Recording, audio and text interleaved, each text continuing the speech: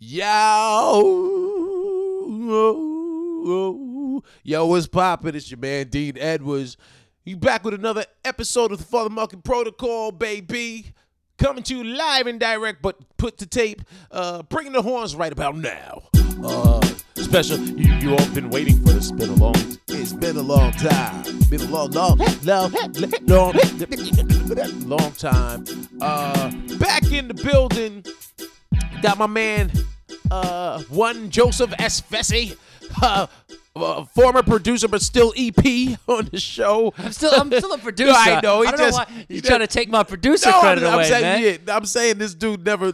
I ain't seen this dude in forever. We've been talking about grinding, man. I'm grinding out in these streets. I'm selling drugs now in addition to doing comedy. So if you guys need anything after the shows, I'm performing. I got you. Boom. Dime bags, whatever you need. Hey, and to let y'all know, can I just say Vecsey's been doing an amazing job hosting for me. We just did Levity Live up in West Nyack, New York, this past weekend. Had some great shows, and I put my man Vecsey on. I actually requested that they put him on to host. We already had the feature, so I put him on to host. And you know, people don't realize the challenge that a host has, because hosting, there's a big difference between hosting and just doing a set.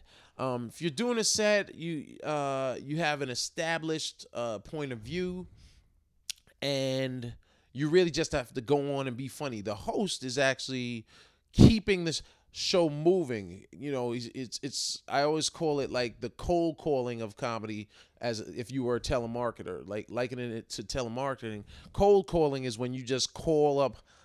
What leads are people's names on a list, and you just have to call them up blindly and try to sell them something. And so the host has to do that. If like in this case, a crowd comes out, some people don't know me that come to my shows, but then there are people that recognize me, or they've seen a clip of me on the club's advertisement on their website. They've seen a clip on YouTube. They might actually know me from some things I've done television wise as a stand-up, or even maybe some TV or film work as an actor, or on camera personality.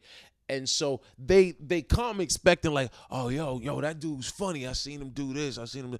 And so you're the main course. The feature is the appetizer, and the host is the bread. You know what I mean? The host, seriously, the host. So they're not coming out. They don't come out to see the feature. They don't come out to see the host. So the host has a couple of interesting jobs. Number one, you got to grab their attention quickly. Number two, you have to maintain and keep their attention, keep their energy up for the entire night in between comics as well as up top. And you have to bring them into the comedy mindset, where a lot of people aren't comedy literate. A lot of people have never been to a comedy show, so they don't know what to expect. So they might be a little more reluctant to laugh. And I'm giving you props and saluting you, saying I think you did a great job. I'd seen you host that room in the Bronx, right? What was it? The show I used to do in the Bronx, the monthly show at Area. I don't remember the name. Yeah, I was like Area 31. What maybe I said, you know what? Let me bring Vecsey up. Let me see if he'd be interested in hosting for me. Because I remember he did a decent job up there, and I always feel like if anybody can host a black room, I think you can host any room, because a black room is cold calling to the 10th power. Yeah, because the audience, they might have come to watch the basketball game on a Tuesday night.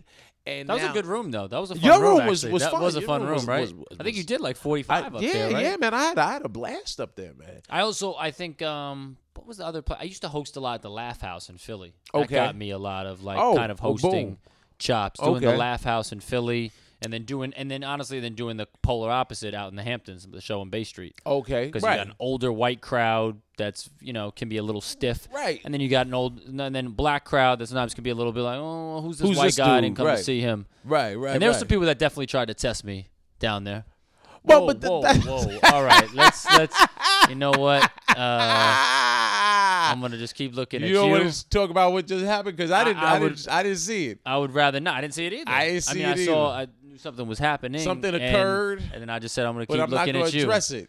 I'll be honest. I've had a lot of tests to myself if I'm gay or not. Like I've had a lot of tests, and I really know I'm not gay, man. I really, I've been right.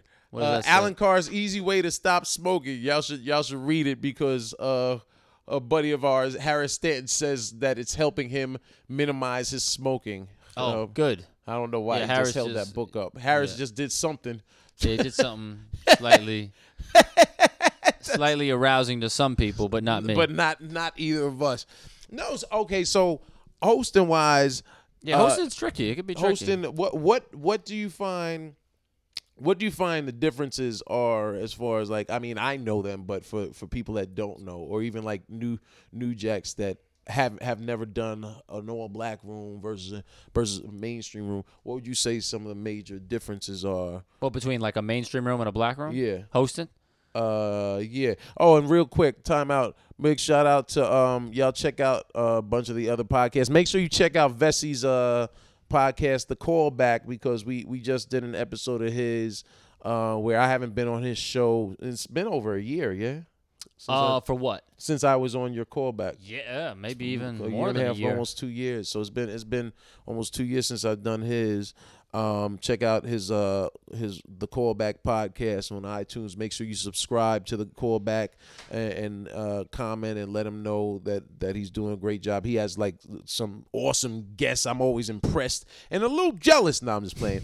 I'm always impressed with Vecsey's access and who all he's interviewed from.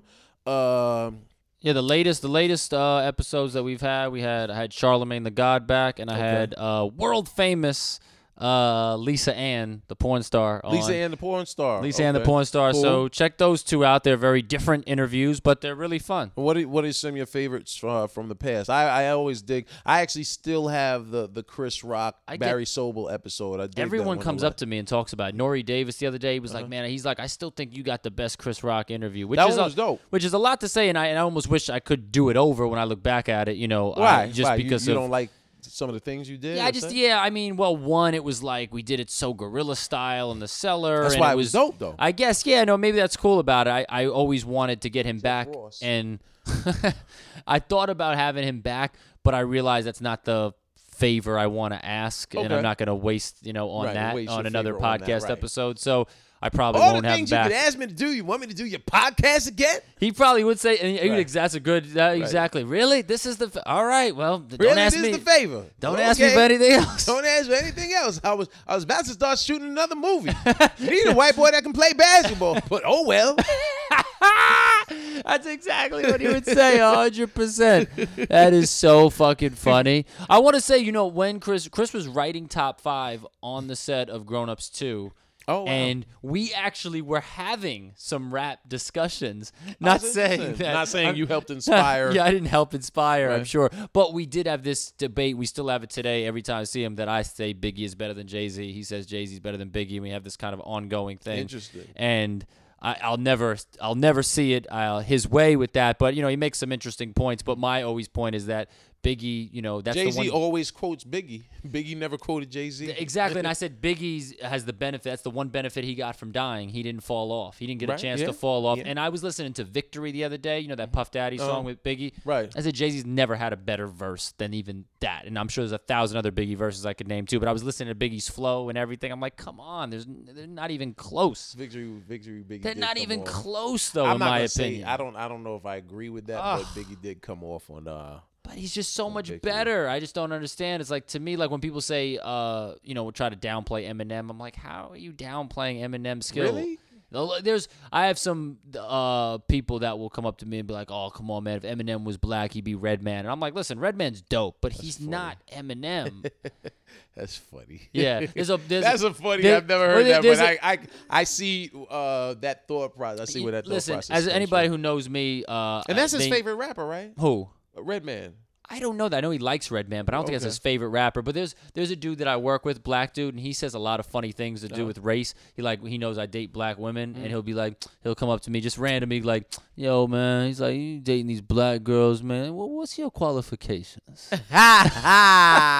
always says that's that. Funny. I know, it is funny. I tell him I use that. And then he goes, I go, that's funny, man. He goes, don't be stealing my shit, man. You be stealing my shit, man? I said, you're not a comic. I said, I could steal your shit. He goes, all right, man, but he said these black girls must be confused or something, man. They must be going through a tough time.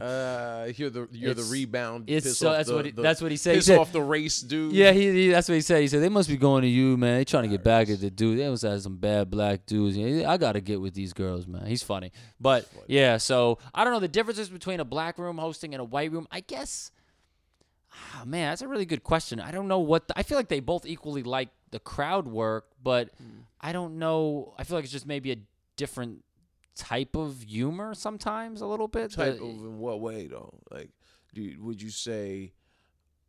Okay, I'm trying to let you talk, so I'm not. Yeah, you're right. I'm not answering the question. I mean, maybe I don't know the full on answer, but maybe I think. I feel like I can, in a black room, if I show that I'm like kind of tough and not scared type of thing, that does a lot more for them. They kind of accept you even more if they're like, oh shit, this guy's not scared. You can kind of get away with almost saying less with saying, if I just say something that's kind of regular, but to them it might come off like it's more powerful because it just shows that I'm not scared to be in this black room. Whereas in a regular mainstream room, like I don't think anyone's looking at me like, he should be scared of us. Just as a comic or as a host? Because that's I'm so maybe I don't know the answer to this question. I don't know.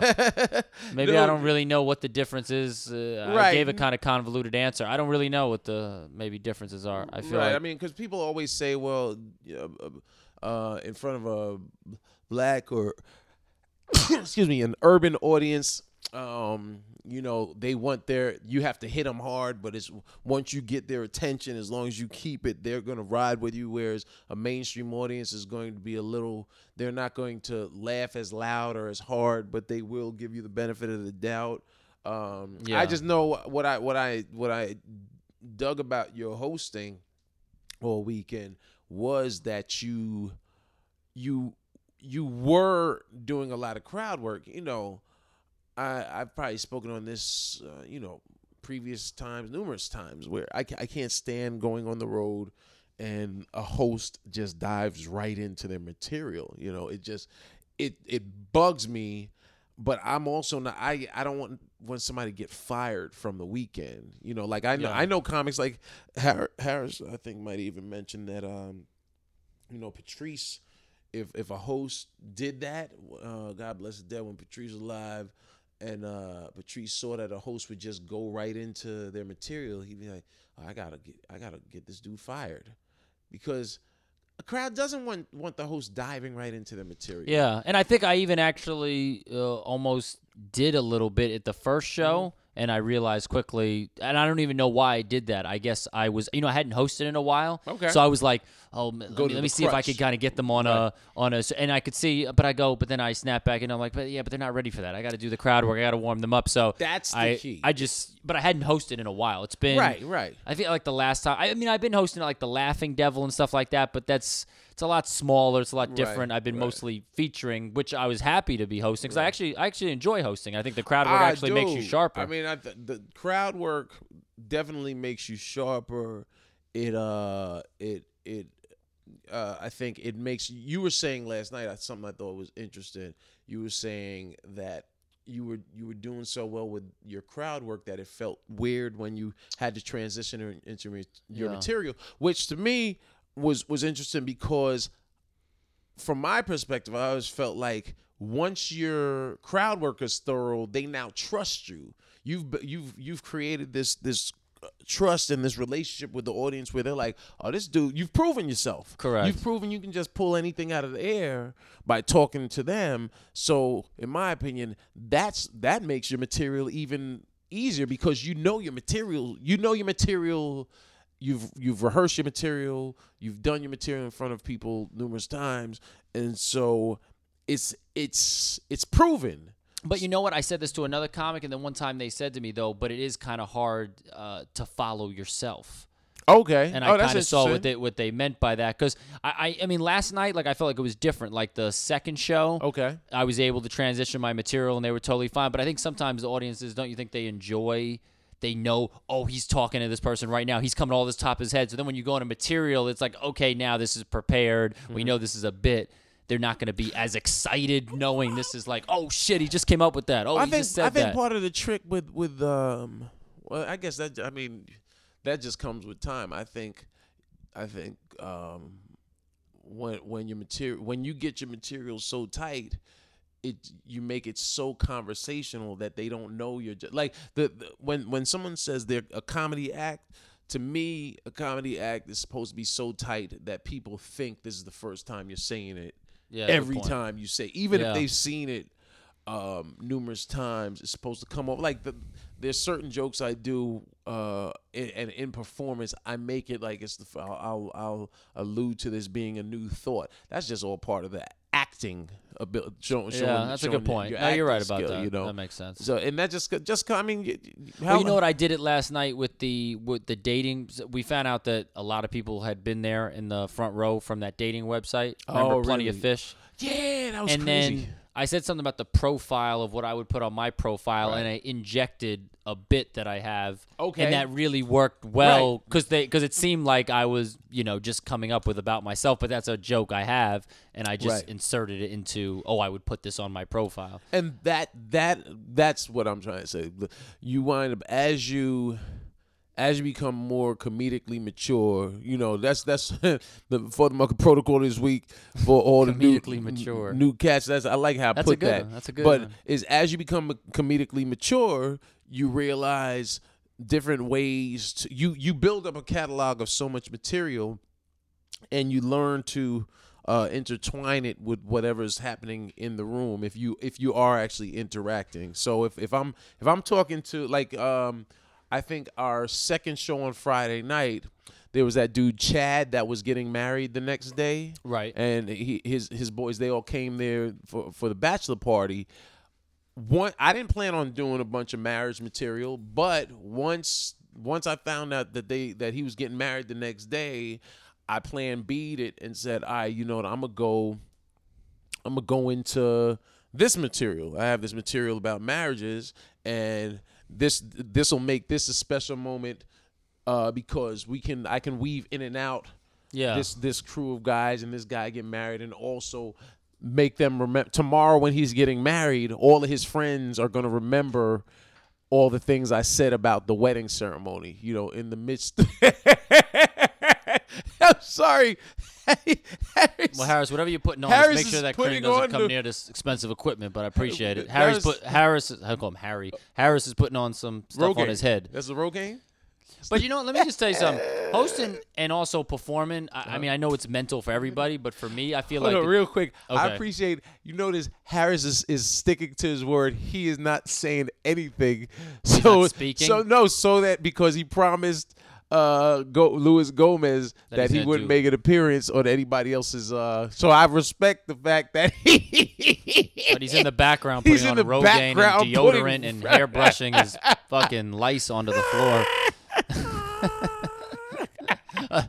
This is cool. I could diss Harris. He's not gonna say anything back. I know. I was just thinking we can say anything about Harris. You can't say wiping dandruff off on the carpet. But here's the thing. It's very mental for me. Like, I'm going to be honest with you. I think I said it even, like, okay, remember I was at Gotham with you a month ago, and I had to tape something. If it was... You know what? I had a... Well, go ahead. Well, I'm just saying, this is weird. I know. Well, not weird, but if you weren't there, and I performed with you a couple times, but not that much, a lot. But if you weren't there, I would probably be 50% more relaxed. Really? You know what I mean? Yeah. You did say that. I remember you said that. And it's because especially and it's weird because I've gone through this so many times. I went through it with a Godfrey. I went through it with Donnell. And it doesn't ever seem to get easier. When someone who's established hasn't seen you before, it always makes, fuck, this really needs to go well. It's weird for me. So even... Like Gotham was we only did like 2 shows. Second show was easier. And this time hadn't hosted in a little while. So I was more concerned with you were probably my biggest factor of me being nervous. Interesting. So like when I go do regular spots and there's really just nobody there, I'm so much more relaxed myself. And like you said, I'm sure that comes with time. But that's actually the biggest mental factor for me in comedy is actually other more established comics versus an audience or a black room. Or I would be more comfortable opening for Mike Epps at the Garden than I would be having you watch me for the first time. Really? Do stand-up Absolutely. Well, as long as if Mike Epps was also in the back. If I was going to say, you wouldn't. I'm sorry. If Mike Epps was in the back and not listening and just away from me. But I just meant like opening for Mike Epps' That's a crowd. funny dude, and he probably want to watch this little white boy. So that would bug me out. So that's interesting. And it's never gotten easier, though, for me. Like I said, I've done it for a lot of comics. I think that it happens. I ain't going to front. If I know Damon Wayans, I was on somebody else's cast, and we were talking about, they said, do you ever get nervous when another comic that you respect is in the room? I said, I'll get anxious. I want to get their respect, If Chris Rock walks in while I'm performing and I'm working out new material, I ain't gonna front. I might veer off. I might veer into at least one established joke to close, just so he knows. Okay, he got that. It's a little. You want respect of your peers, but also you want the respect of the cast that were out there before you that inspired you. Right? No, of course. I'm just saying, like for me, it's very like, especially hosting. I know there's so much crowd work. If I think about it too much. It'll mess with me. So the less I have to like clear my head and go, all right, I got to be prepared that I don't know what anybody's going to say and just go with it. If I think too hard, it's going to get in my head. But like I said, I want to do a good job for you. And so it's not like we've been working together for 10 years. So it's a different. I wouldn't have asked you to host if I didn't believe that you would have. Right, and I know that, but that makes me even more than like, oh shit, now I really want to. Right, right, I know, so right. I can mentally. That's what I do to myself. It's never gotten easier. Like opening for Mark Curry, same thing. It was a daunting experience. That was very scary. You. No, I wouldn't say he requested me. He told me he was coming to, or I saw that he was coming to Levity Live. Okay. And he hadn't came to New York in a long time. Okay. And I said, hey, is he doing shows? And I'd mentioned it to him before. Now, did you text him, call him, or send him a message on Facebook? I think I called him. Okay, I think I called him on the phone, and he said that's kind of bug. I've had a bunch of people. First of all, I'm not on Facebook like that. Yeah. So I had a couple of people asked me about Levity Live. Like so I had like actually my buddy Dave Siegel, who's featured for me at numerous improvs in the country. He hit me on Facebook, and I just happened to. Yeah, Facebook's not a good way. Yeah, well, because his messages get pushed down, and if I don't see it, you're gonna think I ignored you. But I don't check my messages. Well, it says check my seen, messages. so if they don't, no, see. But that's what I'm saying. If how many does it might allow you to see, say maybe 10, but if a bunch of people happen to send you a message and yours gets pushed down, I'm definitely not going to see it. And I just so happened to see his message while I was away on the ship, and he asked if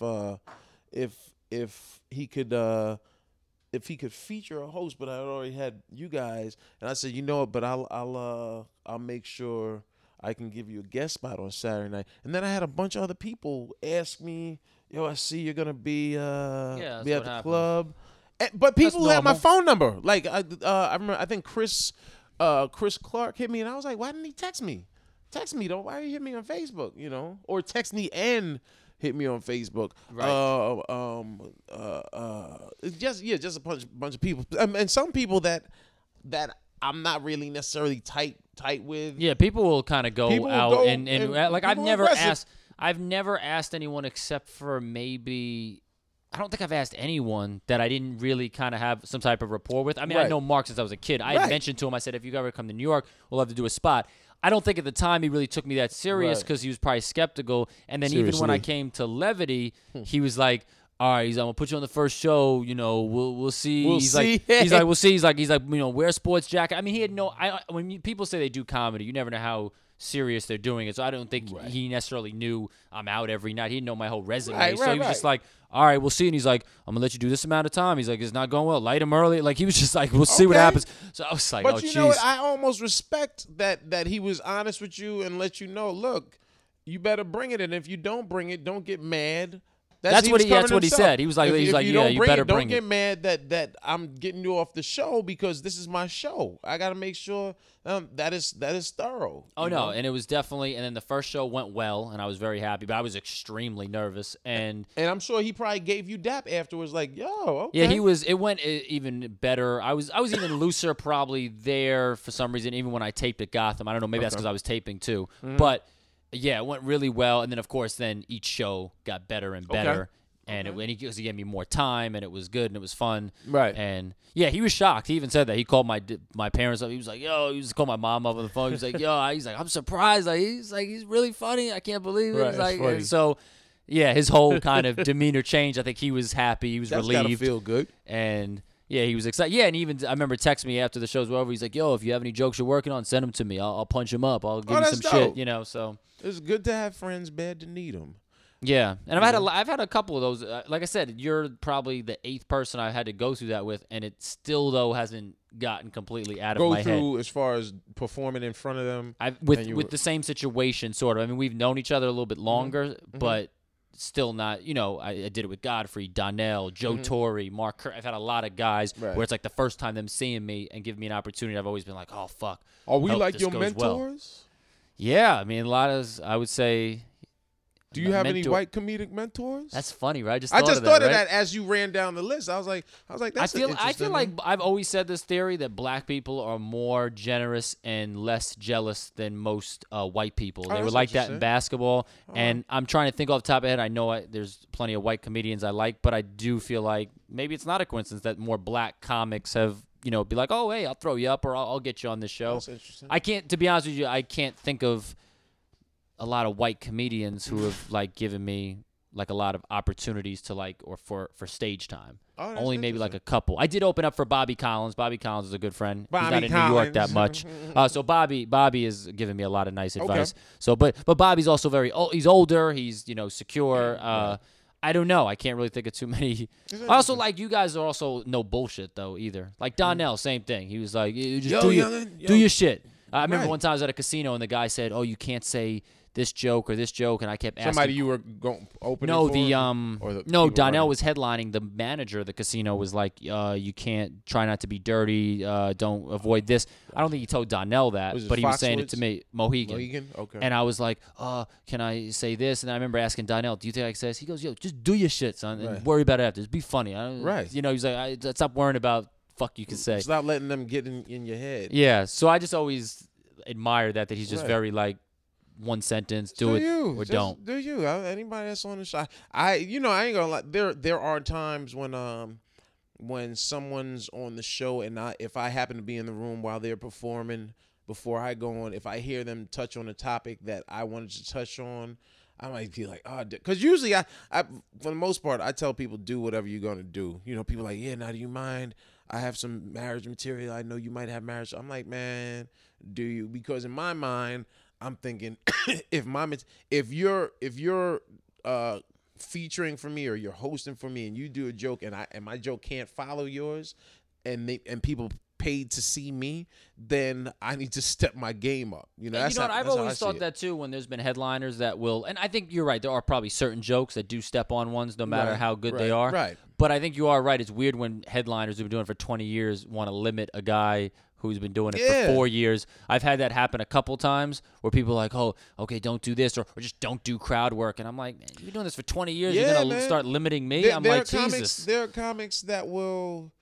I've heard from black comics that there are other black comics that will tell a club, yeah, I don't want any black comics on the show. Wow. Because and I guess the rationale is they want to hit all of the black beats, which it's kind of racist of them. Yeah. It's like if there's a black comic on the show, he's going to talk about everything I'm going to talk about. Intra-racial, you know what I mean? That's so funny. But that shows you're probably hacky. If you imagine that almost sounds like as if a black comic in that same black comic saw that there was a black comic on the show, and he goes, "All right, look.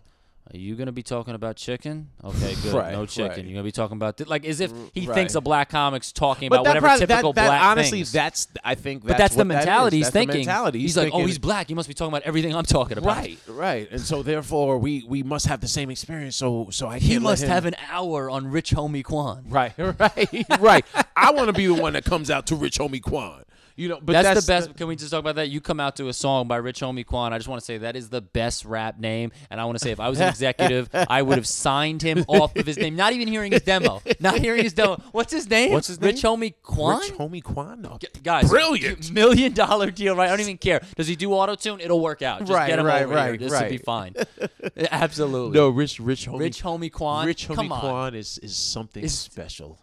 I would be so happy if my daughter brought home a guy named Rich Homie Quan. Right. Come in. You would be happy if Rich Homie Quan came in? Come in. And what if you were like, can I call you Rich? Nah, my whole name is Rich Homie Quan. You got to say the whole. I want to call him the whole thing. You're like, can I? I know your name is Rich, but can I say the full thing? I always think of the Seinfeld line where he goes, they're talking about that. You know that special they did with him and Louis and Chris and Ricky Gervais? And they're talking about Louis Gervais was the one that was sort of odd man out. Yes, well, he was, but remember they were talking about the guy who was sitting on a cot because I'm gay. They were talking about that horrible bit, and they said, where does he go? And they go, where does he go after that? And Seinfeld goes, oh, there's no place to go. He's already there, and that's what I think. Richie Homie Quan, he's already there. You don't have to do anything after that name.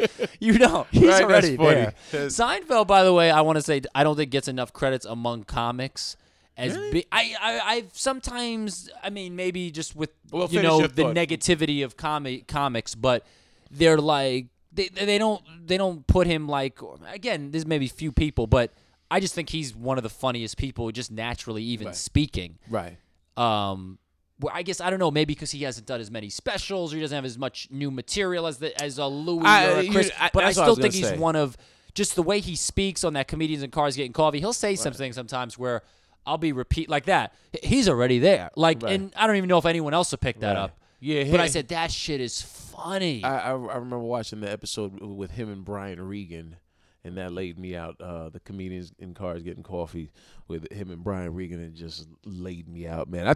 I think Seinfeld gets props, but I also think now, it's just people are also just jealous. Era. It's but what's the thing he said when he did the reinterpretation of Chris Rock's porn bit about the difference between black porn and white porn? He goes, I was, I guess, pretty naive. I didn't know there's a different porn between the black people and white people, and black people are not that thrilled with it. I said, that's such a funny, and I'm not even doing it justice exactly how he said, but just that was how it ended. And they're not that thrilled with it. Right. I said, they talked about that. I said, and I don't know if they said this on the show, but I said it'd be so great if Chris and him swapped material one night. Oh, that would be awesome. But and just Seinfeld just puts it in his I love black people, but I hate niggas. And just not even it would be wouldn't that be the greatest? Do it wouldn't that sell out the Garden? Chris Rock, Seinfeld, but it's going to be swap material. That would be hilarious. Wouldn't that be amazing? That's a dope idea.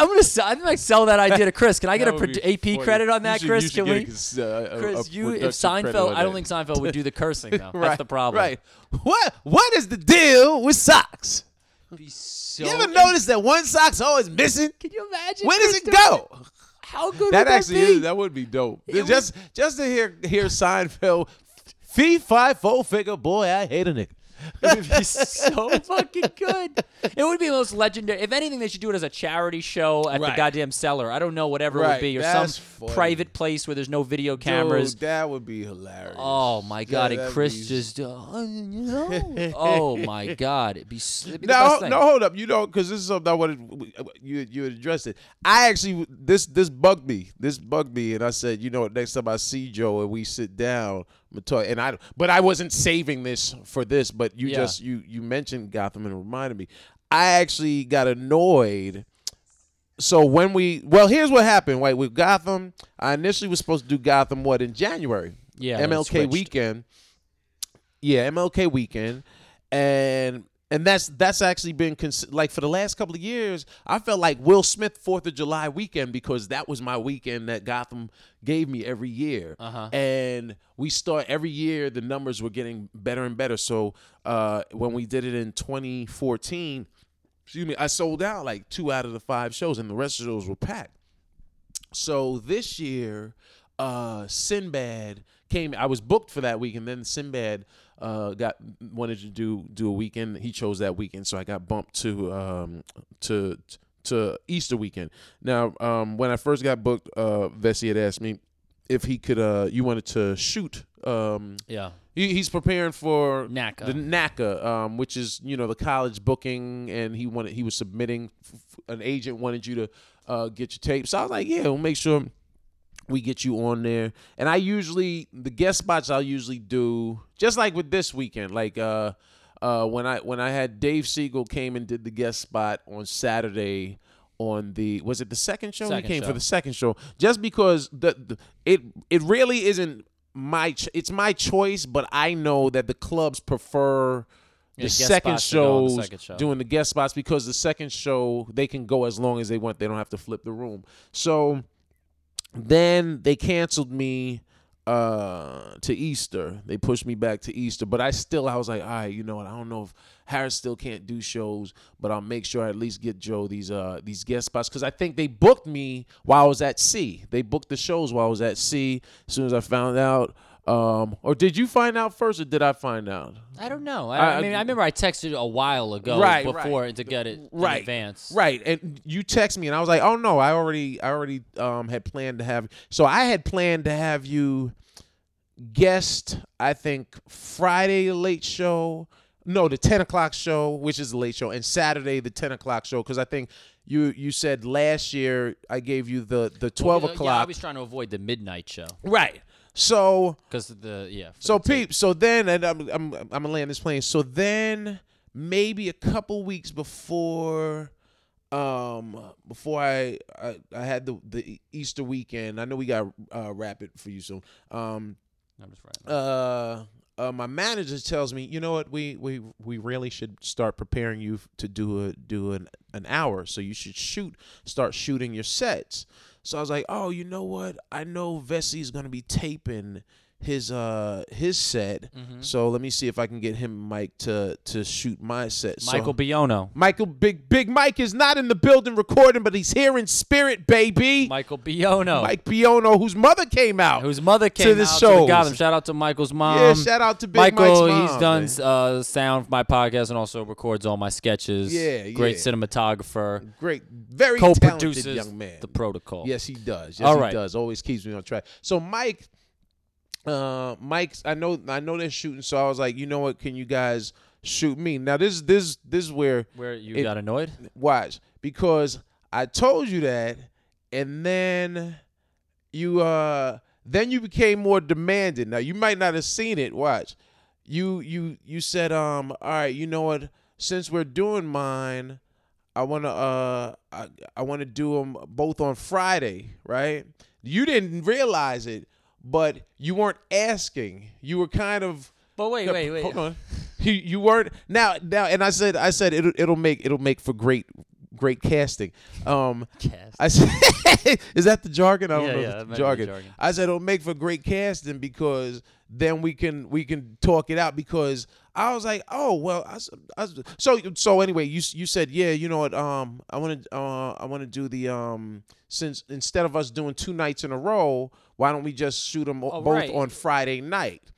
Right. Which I was like, okay. Well, yeah, because it was for Michael not to come out both night and set up and. Which still was fine. I still was like, all right, no biggie. But then this is where you got demanded. You were like, all right, you know what? And I'll never forget. You were like, all right, I'm gonna see if I can do 10 minutes on the first show, and I'll do like 7 on the second. And in my mind, I'm like, wait, son, hold up.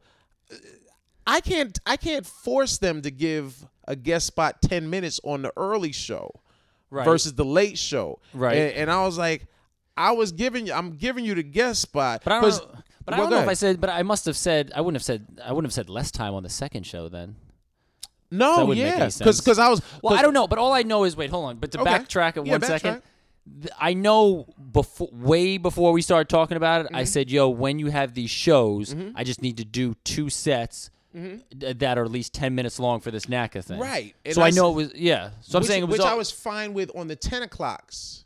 Yeah, but you weren't saying the 10 o'clock. You were saying one on the and then one on the midnight. And then I was saying I just don't want to do the midnight show. No, but I said from the jump, because last year you complained about the late show. So I said it wasn't good for a tape. That's why. Right. Yeah, so I said from jump for this year that I was going to make sure I was just going to have you do the 10 o'clock Friday and the 10 o'clock Saturday. Right, but then once we were filming you, I said, being that we're doing all that footage, I'm saying it makes sense to do it, if we can, the same night. Which was fine. Right. I didn't have a problem with that. But you were still like, oh yeah, well, I was still saying if can we? I was saying, can we pull that off? That's what I was really saying. But you weren't well, saying, I was saying to you, can we pull it off? I know you have to ask the club still, but I was saying to you, I wasn't going to ask you, can I do 10 minutes? I was saying, I'm sure you're fine with the 10 minutes if it's not you were going to ask. Yeah, no. So that's not demanding. I'm not. Well, hold on. But then I remember this is what this made it feel like the kid with the ball on the basketball court, that if I can't play on one of these teams, I would take my ball home. I remember you saying, well, we're coming out and we're taping me, so it's just gonna be convenient. I was like, well, son, I was gonna let you get the burn anyway. Like prior to you doing me the favor of shooting it. Yeah, no, I know. No, but how you presented it. This is so insane. How you presented it. I hear that. I don't understand how I presented it. Aside from changing it to the one night. Yeah, but I basically said, can we? Because my thing is, I know you might have been hesitant. I remember thinking of asking the club on the first show to do it. I was saying my thing was, if you just, in my head, I'm going, but okay, if you ask it and they say no, okay, fine, but why not just ask it and see what happens? So maybe that's where the demanding part came. That's because you didn't say it that way. You didn't present it that way. What you just said. Well, I didn't know you were taking it that way, but I probably would have said it if you had said it. But I didn't want to be like, accuse you of being like almost scared to ask them a question. Okay. So I was just like, hey, I figure, all right, Dean will just ask them, and if it's a problem, he'll say no. Right. Because I know it wasn't you gonna be saying no. Right. So no, that's what it was. That's how I took it, and how I guess I misinterpreted it. This shows you how sensitive though we are as comics. And I'm not saying I'm not sensitive too. No, of course. But this is also going through a phone conversation outside in the street. This is also through text. Right. I mean, all I was trying to do was make sure the crowds were packed and we get this minutes, because potentially this tape is worth thousands of dollars. So but I don't know where you thought I was going to go home off of it if I couldn't get the spots. I'm using it. I just wanted the two. I didn't think you were going to go home. I remember there's something that you said that I don't remember the I don't remember the verbiage and the quote of it. I know what I said. I think I said, if we're going to tape you, then let's try to make sure I can get my 2 that night too. I think I did say it like that. Okay. All that really meant was, if we, it's more convenient to it's more convenient. So we got 2 minutes left. Okay. If we're gonna tape you for 2 hours, that's what I'm saying. We might as well try to get mine in on that show too. But I could hear. I remember you maybe being reluctant to ask them, because I know how these clubs are with the whole turnaround. But I'll be honest, like the flipping of the club. I assume though. Again, I could be wrong, but I assumed I don't know how they are with you or other headliners, but if you'd be like, we're trying to tape this, I'm taping my set, is it really that big of a deal if the show goes 10 minutes more? Right. I know, I don't know how much of it, I'm not a headliner, so I don't know the way they make it. Basing it off of my previous time, like this year, my numbers weren't where they were last year. And I remember last year, it was because the shows were so packed, because I did a lot of media. I remember it was a lot to flip the room, because we had because Gotham, unlike a lot of other clubs, like say for instance Levity, you can go in one entrance and exit a different entrance. Right. Gotham is almost a fire hazard. So now when this happens, but now is it more? It's definitely is more clear. I didn't know this was going on in your head the whole time. No, but I was like, I'll talk to Joseph eventually. I said I'll talk to him. It didn't have me like, fuck that guy, we ain't friends. You know what I mean? But I was like, I want to talk to dude about it so so that I'm not walking around with it, you know. Right. But is it a little bit more clear what I meant? Because I never meant for it to come across as demanding it. I didn't think you did. Yeah. But that doesn't change how it I think I was only gonna. Yeah. Okay. True. Well, like you said, we are what people think you are, right? So it doesn't really matter. That was what you said. That's what I said in the callback. Right. Yeah. So y'all gotta check out the callback podcast that I was on to understand what we're referring to. What I just said. But I was going to say, but I think the only reason I was trying to avoid, though, 100%, like, I'm like, yo, I do not want to do this midnight show because I just said I don't want to take the chance on the tape. But like I said, I didn't. For stage time, it's awesome. I was just like, but I knew the midnight show. I'm like, last year, I was like, this is not going to work. I knew, like, prior to long before that, because of another guest spot that I had to do, I knew you weren't doing the midnights. I had two reasons. Number one, I knew I already had promised a guest spot for that late midnight show.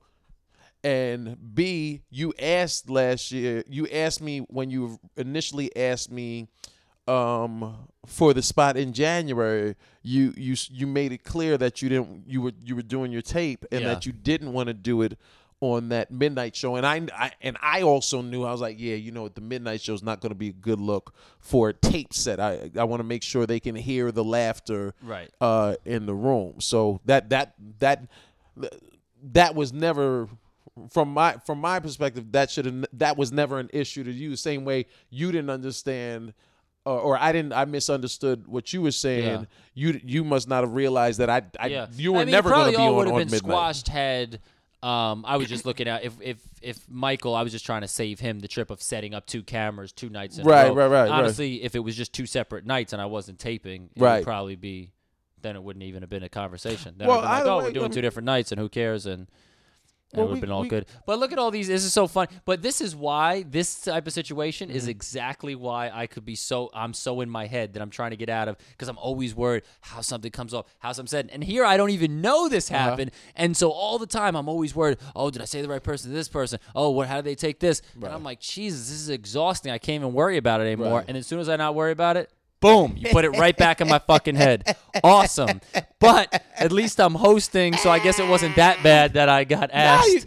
But that's... Little do I know I was like 30th on the list. You were like, fuck, I'm going to ask this bitch that demanded shit at Gotham. As soon as they hit me about the shows at Levity, I was like, all right, my man can finally get back on stage, I think, so I'm gonna put him on. And I said, you know what, Vecsey and we haven't done, I thought about maybe we could do a podcast while we're up here. Hey, there you I go. said, plus I knew you had worked the club with Curry, so I said, you know what? Yeah, Jason. Because I think when I reached out to you, I was like, you know Jason and them, right? Yeah. So I was like, okay, that's good. Jason, as opposed to trying. Kutash? Yeah. He manages Levity. At Levity. Good dude. So yeah, and we had been having a great time, right? Had a great weekend, man. And well, listen, I'm glad we worked this out because I want to make sure it wasn't demanding. That's what friends do. We talk it out, man. And I do have a couple problems. The green room wasn't exactly how I wanted it this weekend, but we'll talk about that. Okay, another time. all right. What didn't you like about the green room? There was just a couple things, I mean, I should have had an iPhone charger ready for me. I shouldn't have to bring my own. As the host, I feel like I'm doing time. Right. There's a lot there. So if next time, you just make sure there's an iPhone charger already plugged in too, not like out the outlet, plugged in. That's 5 iPhone 6. iPhone 6. iPhone 6. 6. 6 and the 5 are the same thing. It's just the regular 6. Okay. So next time, if you can get that for me, okay, I got then you. I'll 100%. I got you. Next time, well, listen. We've become enlightened. So what have you all learned? Communicate your ideas clearly. Texting is never a good way. Texting stinks. Texting is the worst thing, and I've had some bad experiences with some recent girls. Texting is, I'm done. I've told this new girl I was dating. I was like not a girl that I've even mentioned to you yet. I said, I already told you. Hold up, you just said not a girl, and I just got really nervous. Oh no, I'm sorry. Right sorry. Okay. Not a girl that I've mentioned to you. Okay. But I'm done texting. Now my new line with girls is, I'm not a big texter, so when do you want to meet? Like, I'm not even doing this whole back and forth texting game. Cool. This shit is bullshit. I'm not really doing now because things get so misinterpreted. It's just really tone and this and I didn't context. mean this, I didn't say this, and what do you? I'm like, fuck this. This is ridiculous. Really? Like, until you know the person super well and you just do it back and forth. But even that, it's still when you get in a fight or there's a miscommunication, everything is misinterpreted. Or a typo. Or people are just like, if you say how, but you type H, like, do you don't have swiping on there. We have to go, but people blatantly will lie. They'll be passive aggressive through text and go like, be very short, and then you call them out on it, and they go, I wasn't being passive aggressive. If you're an intelligent human being, when you wrote that, it's very short. We both understand, but you're able to deny it because I don't see you. You're texting it. Right. The fuck out of here. The fuck out of here. The fuck out of here. Harris, you ain't shit. You ain't chocolate. You ain't got no money. Oh boy, that ain't true. Jesus Christ. There's a street ball dude that once said that to him. He said that he was talking shit to another dude, and he was like, "You ain't got no money. You ain't chocolate. You ain't shit." What's chocolate? I don't. The guy's name was White Chocolate, so he was saying to him, but I don't know. Maybe he had a double meaning, but I never forget the way he said it. He said, "You ain't got no money. You ain't chocolate. And he you was ain't heavy on the shit. end. Money. You ain't shit." I just love that quote. So all this to # say, ghetto. # Black Power. Hey, stupid. Yo, no, I'm quick. Hey, yo, this has been an awesome episode, man. Want to thanks big up Vecsey for returning to the FuthaMuckin protocol. Once and always producer of our show. Even if y'all don't hear from him, he's here in spirit. His footprints are all over it. As always, you can find him on social media at Joseph Vecsey. That's VES or VEC? I always forget. VECSEY. Follow him. Check out his podcast, the Callback. It's Dean Edwards. I am Dean Edwards. Comment, like. I'll press the button. And well, you can't do that. That's gonna get me confused. Hey, yo. And we'll catch y'all next week. I apologize that we weren't on last week, man, but we're back for you. All right. All love. 2 fingers. Peace.